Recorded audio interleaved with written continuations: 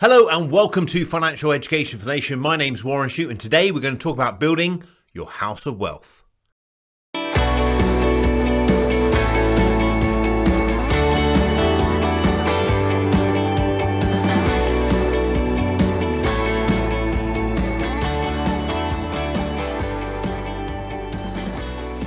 This episode has been sponsored by Idealo, the price comparison website. Okay, welcome back. Welcome to 2021. What a great year it's going to be. It's going to be a great year. Everything is first a thought. Remember that. I strongly believe that there are people who have had a good year, believe it or not, in 2020. And quite often not, it is through the actions and thoughts that they held in their mind. Now, I agree. If you've lost somebody, it's tricky to justify how that could be a good year completely. But that aside, if you're able to think before you act, you often achieve more. And today, I want to start with a recap. So if you've been following my column and the shows over the last couple of episodes this year, you should by now in show 1 have a compelling vision. So you know what it is you're looking to achieve in your life. So you've got that out in the forefront of your mind. So you got your outcome and you've broken that into goals. You got your 5 and 10 year sort of visionary targets, and then your 3 and 12 month absolute goals, which are nice and crystal clear written down. And then in addition to that, you've got your check-ins every 90 days. You've got your quarterly check-ins, so you check in. I just call them rocks, so I'm not allowed to call them rocks apparently, according to my publisher. But you have these quarterly rocks or check-ins that you work towards. So what we've got is your vision, your 10 and your 5-year visionary goals. Okay, so I kind of want to be there when I'm 10 years' time. I kind of want to be doing this in 5 years' time. Okay, 36 months will go in a heartbeat. So this is what I'm going to do towards that, right? This is what I want, my 36-month goal. And that's what I use a lot of times with my clients at Lexington. Quite opening question. If we were having this conversation 3 years from today, what needs to happen both personally and professionally in order for you to feel fulfilled with your progress? And that gives us some kind of clarification of what they're moving towards, what they're towards goals, because you have towards goals and away from goals. Gives us some indication of what they're looking for over 36 months. And then we break that down and say, okay, well, if you want to be there in 3 years, we better start doing these things over the next year. So we put 12-month goals in place. And then because a year will go in a heartbeat, just before you know it, it'll just be gone. We then break the year down into quarterly check-ins. That's some nice feedback on the video saying how people like that. So that's really good. Thank you for doing that. I appreciate you contacting me and letting me know. So when you've got those quarterly check-ins, it's more concrete. It's like 90 days. We're like, okay, next 90 days. So the end of March, what needs to happen between now and the end of March for you to be closer towards your 1-year goal, which will take you closer towards your 3-year goal. So that's what we did in week 1. And then in week 2, we then went through about financial organization, getting financially well organized, because I'm a firm believer that you can't do anything until your desk is tidy. You know, if you've got stuff everywhere, you don't know where things are, it's going to take time. Having systems and processes in place, as much as it might sound boring to the person who lives in the now, the free-spirited person who's a bit more, hey, you know, just enjoy life, stop worrying about the future kind of thing. I know I live with one of those people, so I know exactly how you think. It does help us achieve more. And whether that more is connection with your friends, being outside, whether that more is just having fun, whatever your more is, it does help you achieve more by being more organized. So financial organization was week 2. I said, go through your bank account system, set up the bank account system. Do you need this? Do you want this? Can you get a similar experience for less? So you got your bills account, your your WAM account, and then you've got your reserve account for any savings and stuff. So kind of sort of went through that. I didn't touch on pocket money, actually. I should have touched on pocket money. So you can touch on pocket money. All these things are all over the blog and all over in previous episodes as well. And obviously in the book as well, the money plan. So if you want to pick a copy of that up, well, just message me. Just message me like so many of you do. But this week, we're going to talk about building your house of wealth. And every house has got strong foundations. Okay, every house has got strong foundations. Any good house, that is, anyway. But they're not sexy, are they? Let's face it. You invite your friends around, or when we were allowed to invite our friends around for dinner and stuff, you don't talk about your foundations of your house because they're not going to come back again, are they? But you're all glad you got strong foundations because it makes you safe. And your house of wealth is a great analogy for your finances. Okay, so looking at your finances, we have to have strong foundations at the bottom. Otherwise, it doesn't matter what we achieve because it could all come tumbling down upon us. Now, I go on about this because it's so important. And I talk to you as a professional and someone who does this day in, day out, not someone who's trying to sell you the next quick fix. Okay, we will talk about investing and we will talk about growing your money and getting double-digit returns and how you can compound that to become, multi-millionaire if that's your outcome. But before you go there, you've got to look at your foundations of your house and say, okay, what do I have to have in order? There are 8 foundations for your household. I should put a graphic of this actually on the website. I don't know if there is, but I'll have chat to Vince, who's the clever one in the relationship, and he's able to do all things like that. So maybe get him to put a graphic on so you can see it. But there are 8 foundations. 3 are essential. In fact, everybody listening to this must have one. I'm doing some work for Aviva and they don't like me saying must have it, but that's true. You must have them. I really do. And this is my podcast and YouTube, so I can say you must have it.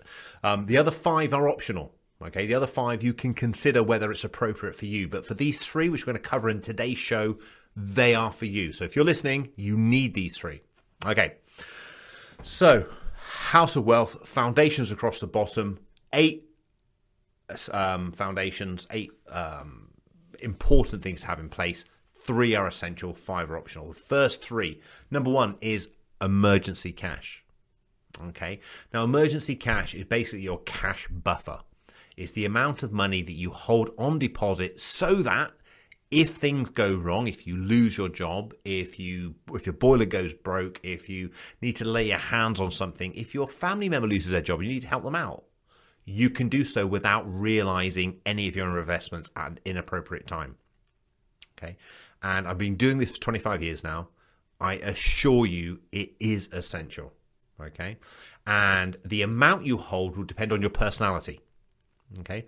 So I used to talk between 3 and 12 months. Okay. And that was only because I had 1 or 2 clients that wanted 12 months. But I got to be honest, I struggle to really justify that amount of money on deposit because you get no return on it. It's actually going backwards because inflation's eroding it. But I would say you need at least 3 months of your expenditure. And if you're a particularly cautious individual or you're the only income earner in the house and there's lots of money reliant upon you and you might find it hard to get a job if you got made redundant, then perhaps 6 months of your expenditure held on deposit. So you look at your monthly bills and you say, okay, I need 3 months of that. That if I lost my job tomorrow, and assuming no redundancy, no severance pay or anything else, you lost your job tomorrow, I can carry on living without worrying for 90 days. And within that 90 days, it allows me some headspace to go and get some work and get things sorted out. Okay. In addition to that, you should keep on deposit any committed or planned expenditure over the next 3 years. In other words, if you're saying, well, actually, I've got all this money on deposit, but Johnny's going to get married and I said I'd help him out with the wedding, or Mary's off to university and I've got that deposit to pay in 18 months' time, that should also stay on deposit. Okay, so 3 months of your expenses plus any committed expenditure over the next 36 months, so next 3 years. Now, 2 things: where to hold it and how long is it going to take you to create it. Let me touch on how long it's going to take to create it first. This is no mean feat. Okay, let's be honest. Creating an emergency reserve is a goal in itself. And if you look at it logically, if you earn £1,000 a month, I use round figures, £1,000 a month take home, I'm suggesting or recommending you have at least £3,000 held on deposit.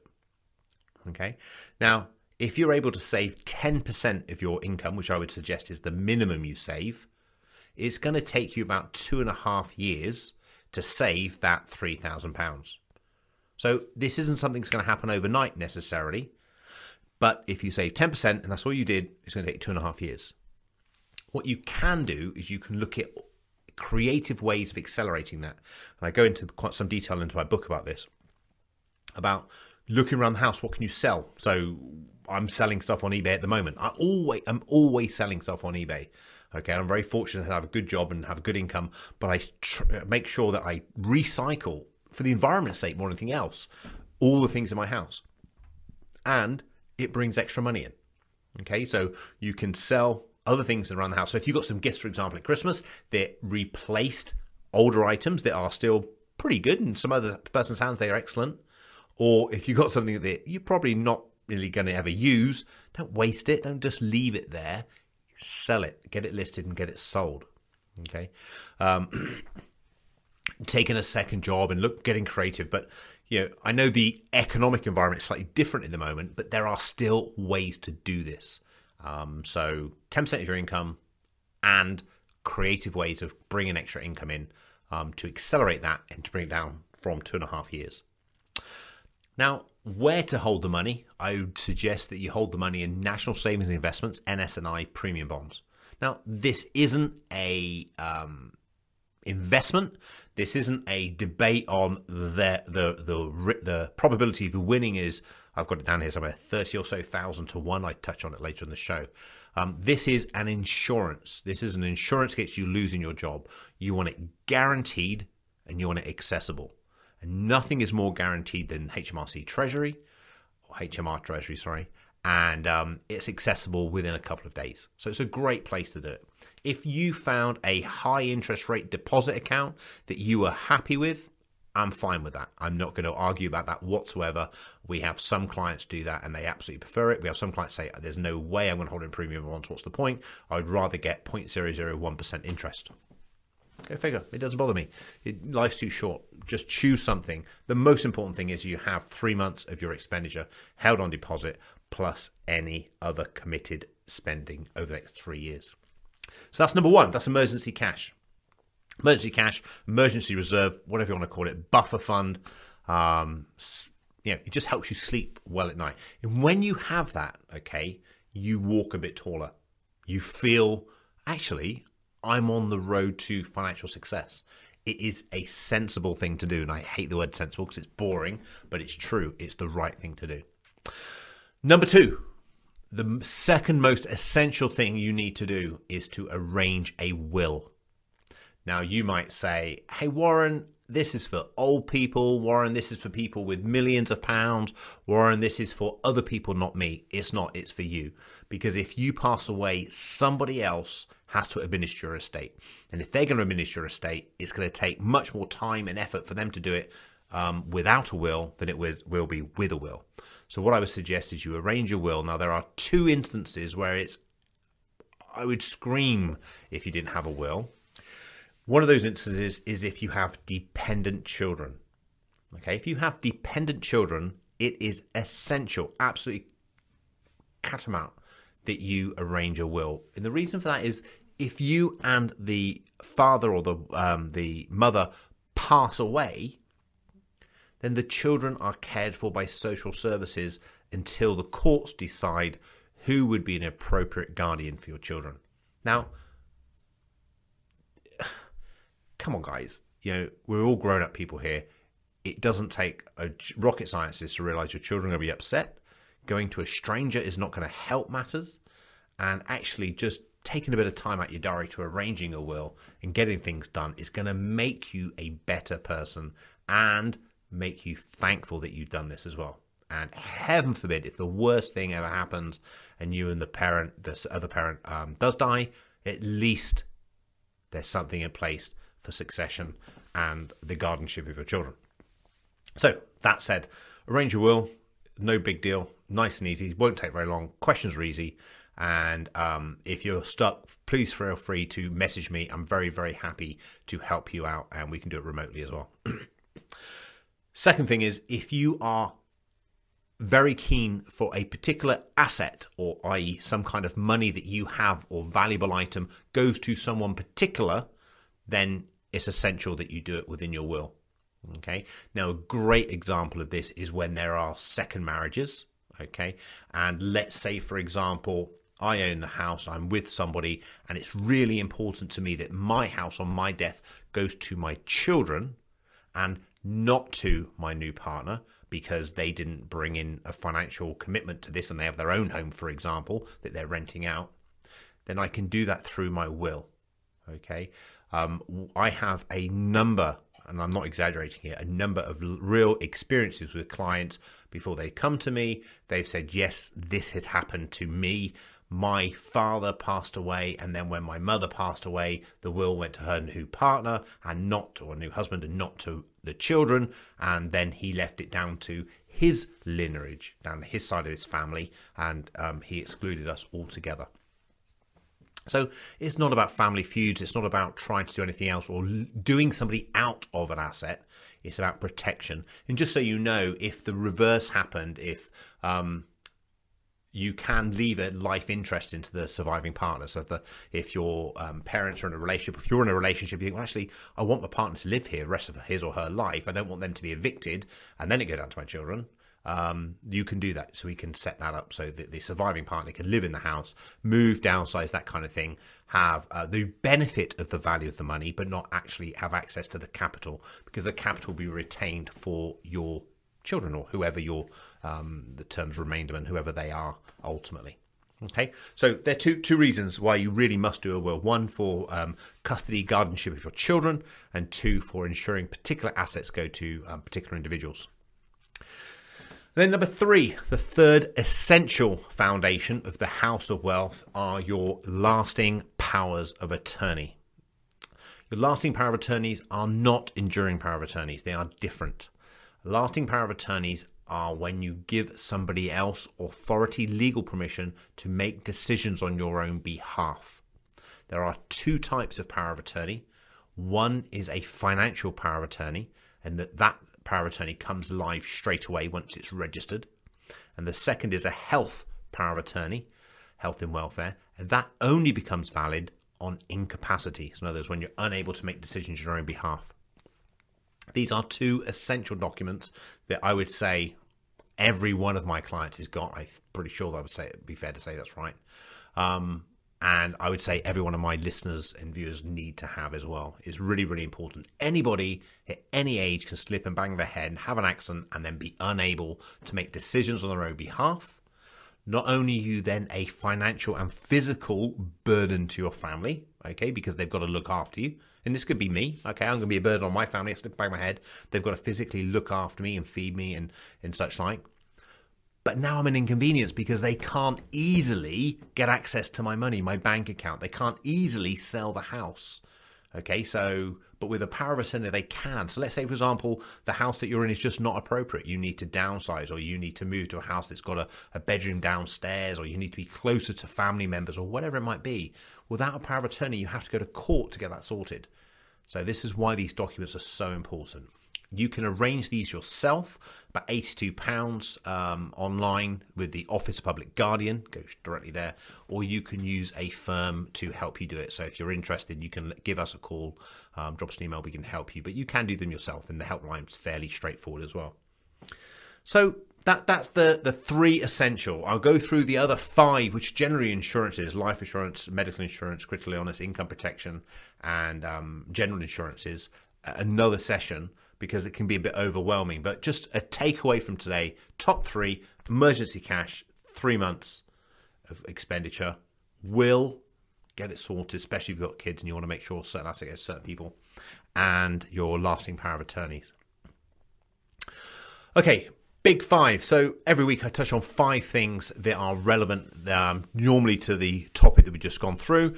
This week we're talking about the foundations. A quick survey by the Money Advice Service found that 4 in 10 adults do not have £500 saved.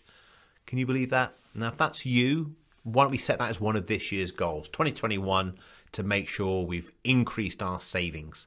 So maybe to 1 year of our expenditure. Or, well, that'd be a bit too much, I'm sorry. Maybe 1 month of our expenditure. You know, maybe that's enough. So we just look at it that way. So it's nice and simple. Set ourselves some easy wins. Number 2. This is talking about the saving for your emergency fund. So if you save 10% of your net income, it will take you 2.5 years to save your emergency fund. So remember, it's not a quick fix, but it's definitely worthwhile doing so. Number 3, the odds of winning the premium bonds are 34,500 to 1. So I hold premium bonds as an insurance. I do not ever expect to win the jackpot. Okay, but I hold them and I do win some £25 and £50 occasionally. Number 4, there are various charities and trade unions and associations that will give you a discounted, in some cases, a free will. And there is a free will month, which I believe is in March this year. I don't know the ins and outs of it, I'm sorry, but it is available, free will month. So you can Google that and have a look on that and see if you can get yourself a will arranged for free. And then from 5, the application fee for a lasting power of attorney is £82. But if you earn less than £12,000 a year, you can get a discount of 50%. And if you're on any or certain means-tested benefits, there's also a waiver towards the fee as well. So check out the LPGA website for that. Economists love to disagree, and what they're talking about at the moment is inflation, whether inflation is going to surge. So we've had a barrage of spending by the government into the economy through both the furlough schemes and also the loan schemes and stuff. And what they think is people are saving money up, and then when the coronavirus comes, the pandemic finishes, everyone will go out and have a big spend. It might pick up, but I'm not going to be one who says there's going to be a big spurge in inflation. Don't forget, if you've got your self-assessment to do by paper, make sure you get that done by the end of January. That's your deadline. A couple of questions this week. First question is actually from a 16-year-old. So I've just received my national insurance number, and it mentions Child Trust Fund. What is this? The Child Trust Fund was the precursor to the Junior ISA. So they're not available anymore, but if you are, I think, between 11 and 19 years old, you are going to have a child trust fund. There'll be at least £250 put in there. And if it's in cash, get your parents to invest it. Go and ask your parents where it's invested. Second question was, I want to buy some Alibaba shares, but I'm worried that Jack May has gone missing. Yeah, so was I. Jack May is the CEO of a Chinese company called Alibaba. He is very outspoken, probably the richest man in China. And he went missing, he spoke at a conference and he didn't speak very highly of the Chinese banking system.